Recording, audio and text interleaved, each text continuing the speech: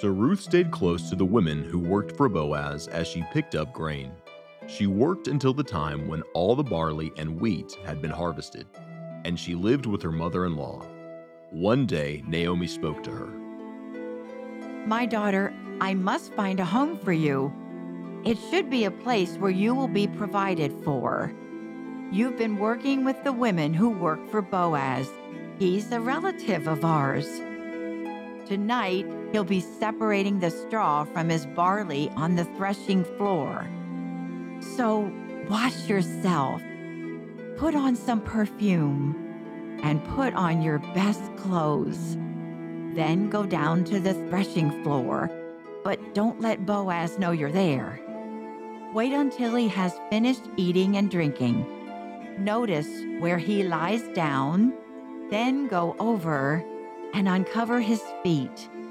Lie down there, and he'll tell you what to do. I will do whatever you say. So she went down to the threshing floor and did everything her mother-in-law told her to do. When Boaz had finished eating and drinking and was in good spirits, he went over to lie down at the far end of the grain pile. Ruth approached quietly and uncovered his feet and lay down. In the middle of the night, something startled the man. He turned, and there was a woman lying at his feet. Who are you? I am Ruth, your maid. So spread your covering over your maid, for you are a close relative. Lord bless you, my daughter. This act of kindness is greater than the kindness you have shown Naomi in the beginning. You didn't look for a young man to marry, either rich or poor. Now, my daughter, do not be afraid. I will do everything you ask, because all the people in our town know you are a good woman. It is true that I am a relative who is to take care of you, but you have a closer relative than I. Stay here tonight, and in the morning, we will see if he will redeem you. If he decides to redeem you, that is fine. But if he refuses, I will redeem you myself as surely as the Lord lives, so stay here until morning. So she stayed at his feet until morning, but she got up before anyone else could be recognized. Boaz thought, "No one must know that a woman came to the threshing floor." He told her to bring him her shawl. When she did so, he poured into it 6 measures of barley and placed the bundle on her. Then he went back to town, and she went home. How did it go, my daughter? He gave me these 6 measures of barley, saying, "Don't go back to your mother-in-law empty-handed." Ruth, my daughter, wait here until you see what happens. Boaz will not rest until he has finished doing what he should do today. Well, good morning, Ruth. Ruth chapter 3. Ruth chapter 3. Doesn't it kind of remind you of wanting to go and watch Fiddler on the Roof, this afternoon? Matchmaker, matchmaker, make me a match, find me a find, catch me a cat, Well, maybe it doesn't, but kind of did to me. Matchmaking is, it's as old as time. Think about it. God was the first matchmaker. He created Eve and brought her to Adam. And this story, 3,000 plus years ago, it's Naomi who is the matchmaker. Things are starting to get exciting and heating up here in this 3rd chapter. And ever since Naomi found out that Ruth had been gleaning in the field of Boaz, her excitement meter has been going up. She said back in chapter 2, verse 20, she said to Ruth, her daughter-in-law, "May he be blessed of the Lord, who has not withdrawn his kindness to the living and the dead." Naomi said to her, "The man is our relative. He is one of our closest relatives." Now, if you've got an NIV translation, that last phrase, "he is one of our closest relatives," is translated the kinsman redeemer. He is a kinsman redeemer, which comes from a Hebrew word goel, a close relative, a redeemer. It is a word that ties into, it's a unique concept. It ties into a family obligation, family responsibilities.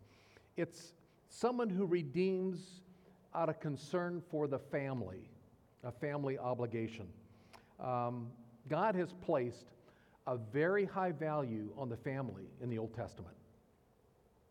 And there were certain familial responsibilities, obligations that had to take place if family members had gotten into situations of stress, of duress, of poverty. There's a whole set of laws in the Old Testament called the laws of the kinsman redeemer. There's 4 of them. For instance, one of the laws is that a kinsman redeemer, a goel, a close relative, was responsible to buy back land that had been sold by a relative who was in poverty, a relative who couldn't pay the debts and so had to sell portions of their land to get out of debt. Well, according to Leviticus 25:25, the nearest relative, the goel, was obligated to buy that land and give it back to the relative. A second responsibility was to buy back a relative who, in severe poverty, had to sell themselves into slavery. And it was the obligation, according to Leviticus 25 again, for that close relative, that goel, to pay the debt so that the person can get himself out of slavery. The third obligation was a tough one. It was avenging the blood of a relative who had been murdered.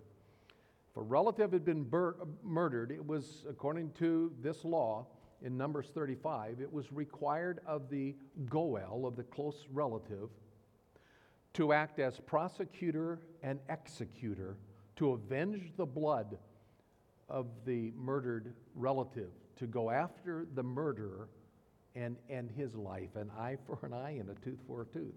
It was the law of the goel, the law of the kinsman redeemer. There's a fourth responsibility or obligation in the Old Testament law, and though the word goel isn't used here, this was to rescue the family name from extinction. So this is how that's worked. If a man died and had no progeny, it was a responsibility of a goel, of a close relative, to marry the widow and have children, have a child, a progeny in the name of that dead relative. It is the law of the kinsman redeemer, of the goel. It's called the Levirate marriage law in Deuteronomy 25. And so when Naomi said in chapter 2, verse 20, Boaz is a relative. He is a close relative. He is a kinsman redeemer. Boaz is a goel. You can see why she was getting excited. Their future as widowed women in that culture at that time was, they were relegated to a life of poverty. They were destitute, especially Ruth, being a Moabitess, a foreigner in that land. Their prospects for a bright future were dim at best, except there was the law of the kinsman redeemer in the Old Testament, the law of the goel. And we see Naomi's once bitter heart starting to change. That bitterness is dissipating, and she is finding hope because of the Old Testament law. So she concocts a plan. Her mind starts working here when she finds out that Ruth has been gleaning in the field of Boaz. So verse 1, Naomi, the mother-in-law, said to Ruth, "My daughter, shall I not seek security for you, that it may be well with you?" Ruth had been doing all the heavy lifting. I mean, she was the young one. She said, "Naomi, I care for you. I love you. I'm devoted to you. I'm going to take care of you." And she's out in the field gleaning. She's the one who's working hard so that they can survive, that they can have food. But Naomi, she's saying, "What? Look, I'm not put out to pasture here. I'm going to seek your security and my security in the process. Should that not be what I should do?" And so she is concocting a plan for Ruth to have security, to have rest. Look at verse 2. "Now, is not Boaz our kinsman, with whose maids you were? Behold, he winnows barley at the threshing floor tonight." It was the harvest season. the threshing floor. It was a place probably up on top of a hill, a flat place that everybody would come, take their turns on their particular night and do the threshing of their barley. And tonight, it was Boaz. Can you see Naomi's mind working here? And so she said, here's the plan, verse 3. Wash yourself, anoint yourself. Some of our translation says put on perfume, put on your best clothes, and go down to the threshing floor, but don't make yourself known to the man until he's finished eating and drinking. The New Living Translation, it says, here, let me tell you what to do. Take a bath, put on perfume, and dress in your nicest clothes, and get yourself to the threshing floor. Now, literally, when it says put on your nicest clothes, most of our translations use that phrase. It's like, hey, put on your finest. Take a bath, put on perfume, and gussy up, put on the finest dress. That's not, the word literally is, and put on your mantle, your shawl. It's a word that means a large outer garment. You see, Naomi's plan was, there were a lot of thought put into this and a lot of detail. Put on your outer garment because, Ruth, you don't want to be detected. You see, my plan involves stealth in the midst of the darkness. She says there in verse 4, it shall be when he lies down that you shall notice the place where he lies. Mark it, note it. In other words, it's going to be dark. You don't want to get the wrong person here. That would be an embarrassment. Find out, note where he is going to lie. And you shall go and uncover his feet and lie down, and then he'll tell you what to do next. That's the plan. It's detailed. Put on that outer garment. Keep yourself somewhat secretive. Don't let them know who you are. Keep your eyes open, and you see where he's sleeping. You go find and mark it, and don't mess up. Mark it well. And then go lie down at his feet and uncover his feet. And he'll take it from there. It says in verse 5, so Ruth said to her, all that you do, all that you've said, I will do. Total willing commitment. I'll do it.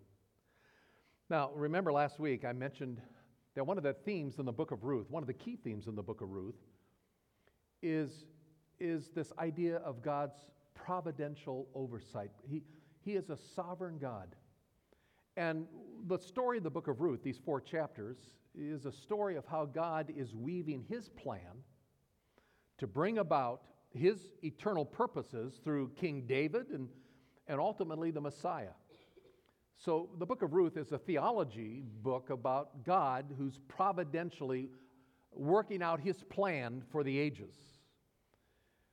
But I also said that doesn't negate man's responsibility as a free moral agent to freely make choices. And that's what we're seeing here. Naomi is using her brain. She's coming up with a plan. Behind the scenes, the sovereign God is working out his careful, according to Ephesians 1:11, he's working all things out according to the counsel of his will. But Naomi is using her mind and her choices, and she's concocting this plan to provide security and safety and rest for Ruth and herself.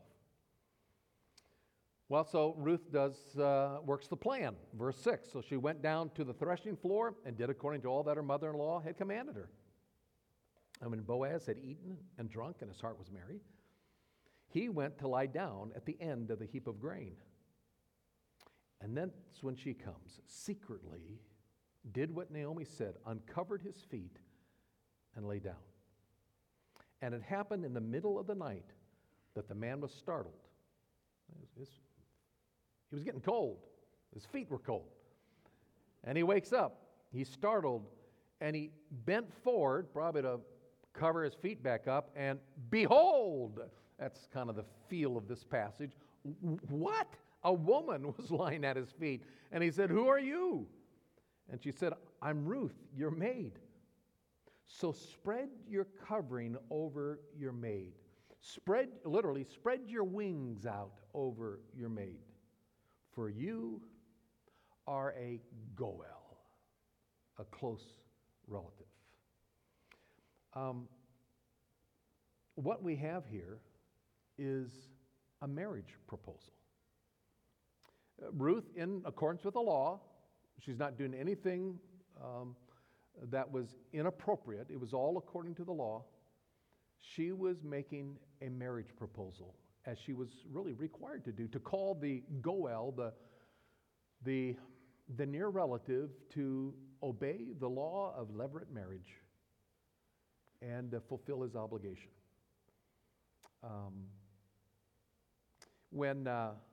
Back in chapter 2, when Boaz tells Ruth that you are a woman of high reputation, we know all about you, how you left Moab, how you are devoted to your mother-in-law. You came to a foreign land to take care of your mother-in-law. He says you are a woman who has been committed to the God of Israel, Jehovah the God of Israel, under whose wings you've come to find refuge. And what Ruth is doing this night, she's inviting Boaz to be a part of God's plan of finding refuge for Ruth, for Naomi. Spread your wings, Boaz, your covering. Fulfill the obligation of a Goel, of the kinsman redeemer. Boaz's response, you can't miss it. He's thrilled. He said, verse 10, may you be blessed of Jehovah, Yahweh, my daughter. You have shown your last kindness to be better than the first by not going after young men, whether poor or rich. What was her first kindness? It was leaving everything that was familiar to her. It was leaving Moab, and in spite of the pushing away of Naomi, no, go stay where you are. Life will be better for you in Moab. Ruth's first kindness was to say, no, I'm committed to you. Your God is going to be my God. That's her conversion story. Your people are going to be my people. Where you dwell, I'll dwell. Where you die, I'll die. Where you're buried, I'll be buried. Her reputation of being this kind daughter-in-law, of committed, loyal in her love for Naomi, it was known throughout the area. But Boaz is saying here, that kindness doesn't hold a candle to the kindness you're showing me. Boaz was falling in love with this gal. In his kind heart, he wanted to marry her. And he was a close relative. But there's a problem. Isn't that just the way it always works? Just when you think things are scripted out just right, and you end the story and they all lived happily ever after, it just seems like life never works out that way. Like Charlie Brown said, I was winning at the game of life until someone threw a flag and life dealt me a cruel blow. We get flags thrown in our life, but those flags are faith builders, opportunities to trust God. Well, a flag was thrown here. Verse 12, Boaz says, now it is true, I am a close relative, but there is a relative closer than I. And all of a sudden, like all bets are off, Naomi's well-concocted plan is just look like it's going up in smoke. There's someone who is closer. There is a close Goel, someone closer. Undaunted, Boaz, though, continues to encourage Ruth. Verse 13, he said, now remain this night, and when morning comes, if he will redeem you, well, good, let him redeem you. But if he does not wish to redeem you, I will redeem you. As the Lord lives, I will redeem you, so lie down until morning. Boaz, in the kindness of his heart, in the love of his heart, he promises to marry Ruth if the other Goel doesn't work out. Not only does he promise to marry Ruth, though, he provides for her, or he protects her from potential gossip. Verse 14, she lay at his feet until morning, rose before anyone could recognize one another. And then he said, let it not be known that the woman came to the threshing floor. He's protecting her reputation. He's protecting her honor. Let it be quiet. Don't let anybody know. He promises to marry. He protects her. And which was typical of Boaz, he also provided. Ruth never left Boaz's presence without being given a gift, without being provided something. So it says, verse 15, he said, give me the cloak that is on you and hold it. And so she held it, and he measured 6 measures of barley, laid it on her, and then she went out into the city. When she comes back to Naomi, verse 16, Naomi asks, so how did it go, my daughter? I mean, these are fast, quick verses, and you can read so much into them, but believe you me, I bet Naomi wasn't sleeping a wink that night. She's just wondering, what is going on? What is going on? Is the plan working? You know, did she get found out? Did she get discovered? Was the mantle big enough to cover her? What happened? And so here comes Ruth back home. So how did it go? Tell me the story. And so she tells Naomi what had happened. These 6 measures of barley he gave me, for he said, do not go to your mother-in-law empty-handed. His kindness, his willingness, obviously, to redeem her, to marry her, but the problem existed. In verse 18, Naomi said, now wait, my daughter. Literally, sit tight. Just wait, just rest, sit tight until you know how the matter turns out. For the man will not rest until he has settled it today. Something's going to happen. You can almost hear Boaz singing, I'm getting married in the morning. They ought to make a musical of this book, shouldn't they? So he promises to marry her, he protects her, he provides for her, and now they have to sit tight and wait. Now, there are a lot of lessons, I think, in this little chapter, chapter 3, tons of them. For sake of time this morning, I want to share with you just one lesson from each of these characters in this 3rd chapter this morning. So, a lesson from the life of Naomi, simply this. Naomi knew the Word of God. She was familiar with the Word of God, with the Scriptures. If she was unfamiliar with these levirate marriage laws, with these laws of the kinsman redeemer, if she was unaware of those things, she and Ruth would have stayed in perpetual poverty. There was no hope for them. But she knew the law. She knew what the Word said. There was hope. There is this law of the Goel, of the kinsman redeemer, and Ruth was not ignorant of the Scriptures. If you know Jesus Christ as your personal Savior, the Bible says that the moment we trust Christ as our Savior, we move out of spiritual poverty into spiritual wealth. Ephesians 1, every spiritual blessing in the heavenlies is ours in Christ. The moment we trust Christ as our Savior, old things have passed away. All things have become new. Peter writes in 2 Peter, He's given us everything we need for life and godliness. We are fabulously wealthy the moment we trust Christ as our Savior. Our sins are forgiven.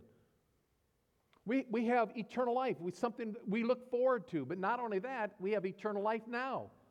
The moment we trust Christ as our Savior, we get eternal life, the quality of life that He's paid the price for. We've been given the Holy Spirit. He's the down payment. The Holy Spirit, Ephesians 1. He's simply a down payment of the glories that are yet to come. The Holy Spirit takes up residence in our life. The third person of the Trinity indwells us. We become the temple of the Holy Spirit at the moment of faith. so that His fruit and the life of Jesus can be reproduced in us. Love, joy, peace, patience, goodness, all the fruit of the Spirit. Jesus said, I came to give you life, to give it to you in abundance. We can experience that abundant life. It is ours the moment we trust Christ as our personal Savior. We don't have to live the way we once lived, do the things we once did, think the way we once thought, because we're not the same people we once were. We are transformed by the grace of God at the moment of faith, if we believe it, if we know it. And how are we going to come to know it? Through His Word. We come to know these things through through God's Word. He's written it down for us. We don't have to be ignorant of what it means to be a follower of Jesus Christ, a born again, Spirit indwelt, forgiven, Spirit led Christian, and experience everything that God has for us. But if we don't know what we have, then we'll continue to live as spiritual paupers. Fellowship Bible Church is a church that we hope teaches the Bible, because it's in God's Word that we find out of the riches of His grace, of our inheritance that becomes ours the moment we trust Christ. We know that by being women and men of the book. There's a lesson from the life of Ruth, I think, simply that Ruth is an example of what it means to be a woman of faith, a person of faith. She lived her life dependently upon this God of Israel that she had soon come to know. Back in chapter 1, when Naomi was trying to force her to stay in Moab, that's what you're familiar with. That's your family, everything. You go find a husband back in Moab, and you don't want to come and follow me. But Ruth said, no, your God is going to be my God. Your people are going to be my people. The reputation again of Ruth was she had come under the wings of Jehovah God. She was finding refuge in Him. She was a woman of faith. And so she comes to a land that is totally unknown to her. She does that in faith. She gets up that morning and gleans in a field that is totally unknown, the owner of which she has no idea who it is, gleaning among strangers and potential enemies, people that could abuse her, unknown setting in this unknown land. But she's trusting Jehovah God. She has come to find refuge under His wings. And when Naomi told Ruth, here's my plan. Go tonight to the threshing floor. Do this, do this, do this. In faith and in dependence upon Jehovah God, she says, all that you have commanded, I'll do it. She was a woman who every step, it seems like, of her life, and this is recorded in this book that bears her name, every step is a dependent step, a walk of faith. If the Christian life is anything, it is a constant walk of faith. We don't know sometimes how things are going to work out. We don't have the script before us, but we have God. And to the degree that we know Him, we find that He is very trustworthy. When in verse 18, Naomi said, sit tight, Ruth. There's this other Goel. Okay, sit tight, rest, just wait, and we'll see how this matter turns out. That was the easiest thing for Ruth to do, because it had marked her life ever since she left Moab, to just wait, trust God, do the next right thing. She was a woman of faith. That's why she was called a woman of excellence. You know, the more we trust the Lord, the longer we learn how to walk dependently upon Him, I think the easier it becomes to trust Him. Because we know how completely, utterly trustworthy He is. Our relationship with Him grows and deepens. We get to know Him better, that He's trustworthy. As we have come to put our lives under His care, under His wings, to find our refuge, we find that those wings protect us and care for us. There's a lesson from the life of Boaz as well, I think. Now, Boaz, like Naomi, was, I think, equally respectful of the Mosaic law when he said, there's another relative who's closer than I am. He's respecting the law.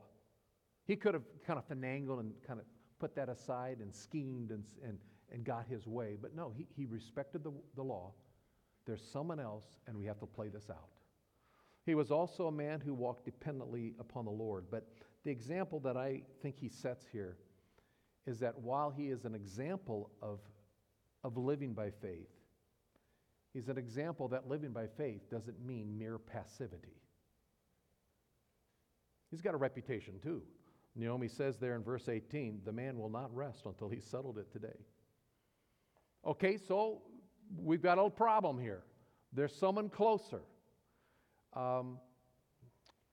We'll deal with it, says Boaz. He didn't sit back and roll over and quit. There was no passivity. His faith was an active faith. He trusted the Lord, but he stepped out in faith. He will not rest until the issue is settled today. The Apostle Paul tells us in 1 Corinthians chapter 15 that we are to be steadfast, immovable, and always abounding in the work of the Lord, knowing that our toil is not in vain in the Lord. Just because we are called to live by faith, to appropriate His grace every moment of the day, doesn't mean that we live passively. We do the next right thing according to the Word of God. So the Apostle Paul would write in Philippians chapter 2, he says, so then, my beloved, just as you've always obeyed, not as in my presence only, but now much more in my absence, he says, work out your salvation with fear and trembling. For it is God who is at work in you, both to will and to do for His good pleasure. Don't you love that? Isn't this kind of this enigma of what I think it was Francis Schaeffer 50 years ago, wrote a book on true spirituality, who coined this idea of active passivity. Active passivity. Work out your salvation with fear and trembling. What is God calling you to do today? What does He want you to be obedient to? What are you finding in God's Word? What's the nudging of the Holy Spirit in your life? Don't just sit there. Obey Him. Do it. But don't do it in your own strength. Because you got a whole power source within us that has been deposited within us. That's part of the richness of our spiritual wealth. It is God who is at work in us, both to will, to make us want to, and to work it out in us. And I think Boaz is an example of that active passivity that should characterize us as followers of Jesus Christ. So, there's a lesson from Naomi and Ruth and Boaz. There's a fourth truth, though, in this passage we can't miss. Did you know that the term Goel in the Old Testament is used of God as the Redeemer, as the kinsman Redeemer? Jehovah God was Israel's kinsman Redeemer. Exodus chapter 6, as an example. Say therefore to the sons of Israel, I am the Lord, I will bring you out from under the burdens of the Egyptians, and I will deliver you from their bondage, and I will also redeem you with an outstretched arm and with great judgment. To function as a Goel involved a family responsibility, but it seemed like it always involved an expenditure of effort. I will redeem you with my outstretched arm. There's a passage in the prophets, Ezekiel chapter 16. It's a very graphic passage that talks about the birthing of Israel. And in Ezekiel chapter 16, verse 6, God tells Israel, when I passed by you and saw you squirming in your blood, I said to you while you were in your blood, live. I said to you while you were in your blood, live. Because God is the giver of life. He is the Redeemer, the rescuer, and the giver of life. He's the fountain of life, as the psalmist said in Psalm 36. How precious is your loving kindness, O God. And the children of men take refuge in the shadow of your wings. They drink their fill of the abundance of your house, and you give them to drink of the river of your delights. For with you is the fountain of life, and in your light we see light. God is the God of life. He's the one who rescues. He's the Redeemer. He's the ultimate Goel par excellence, because He gives life.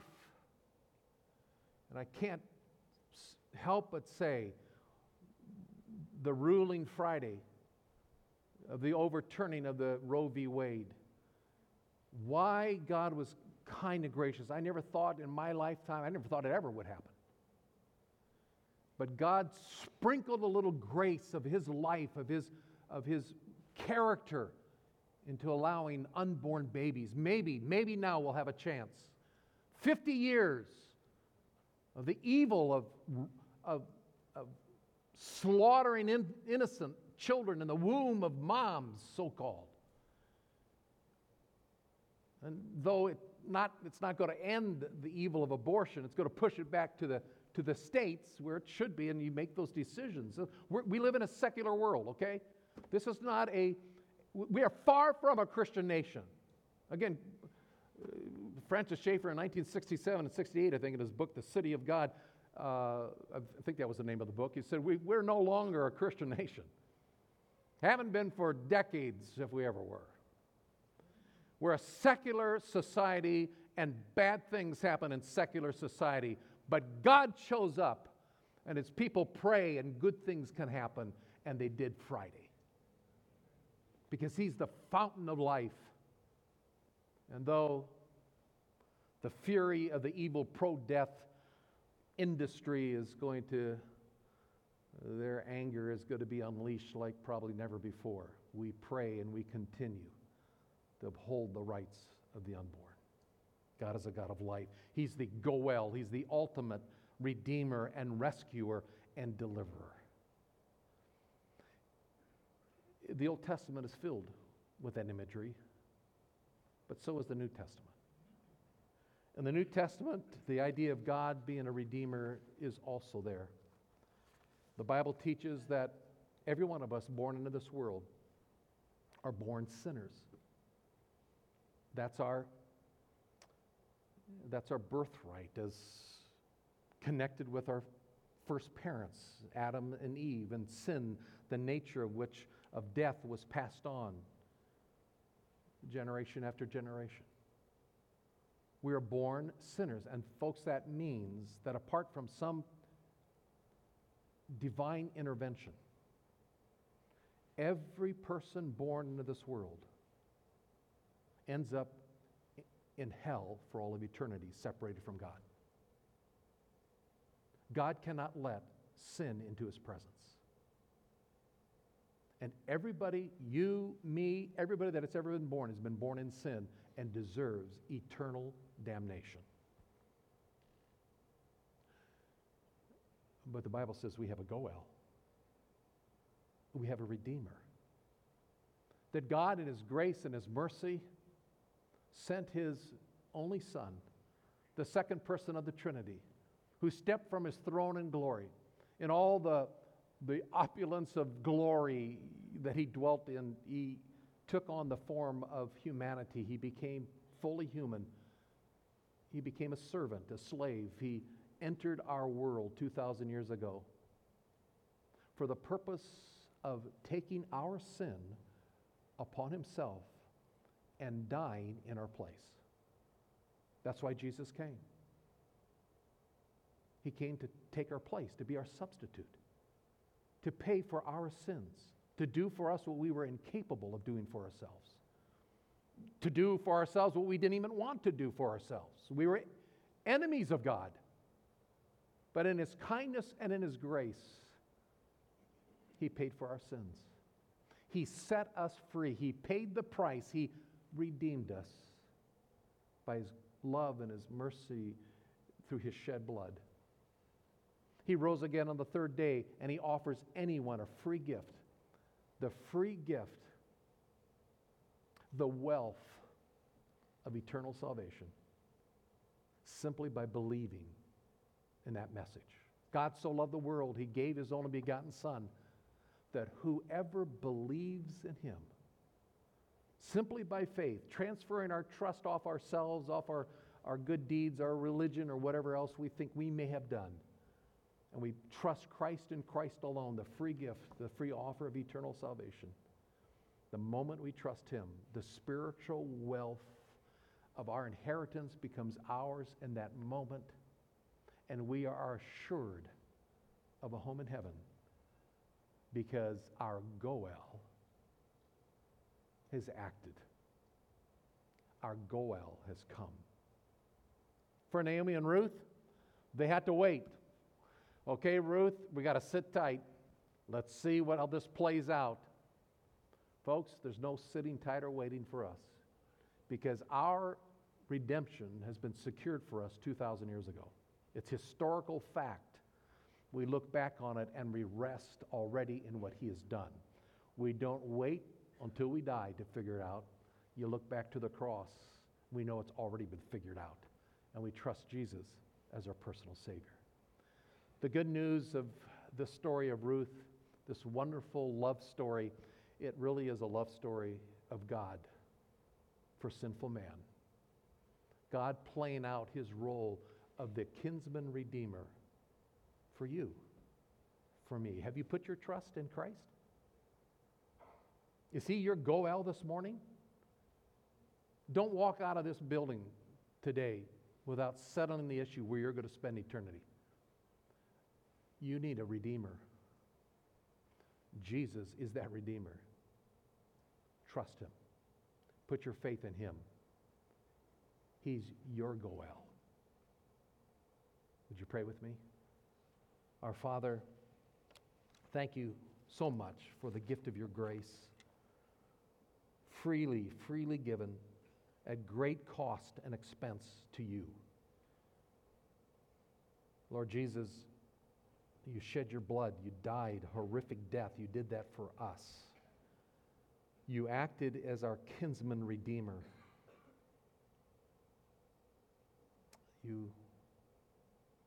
You accomplished the work perfectly. And You provide for us this eternal redemption, this freedom from the wages of sin.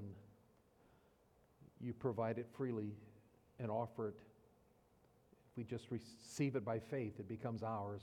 The wealth, the spiritual wealth of Jesus becomes ours.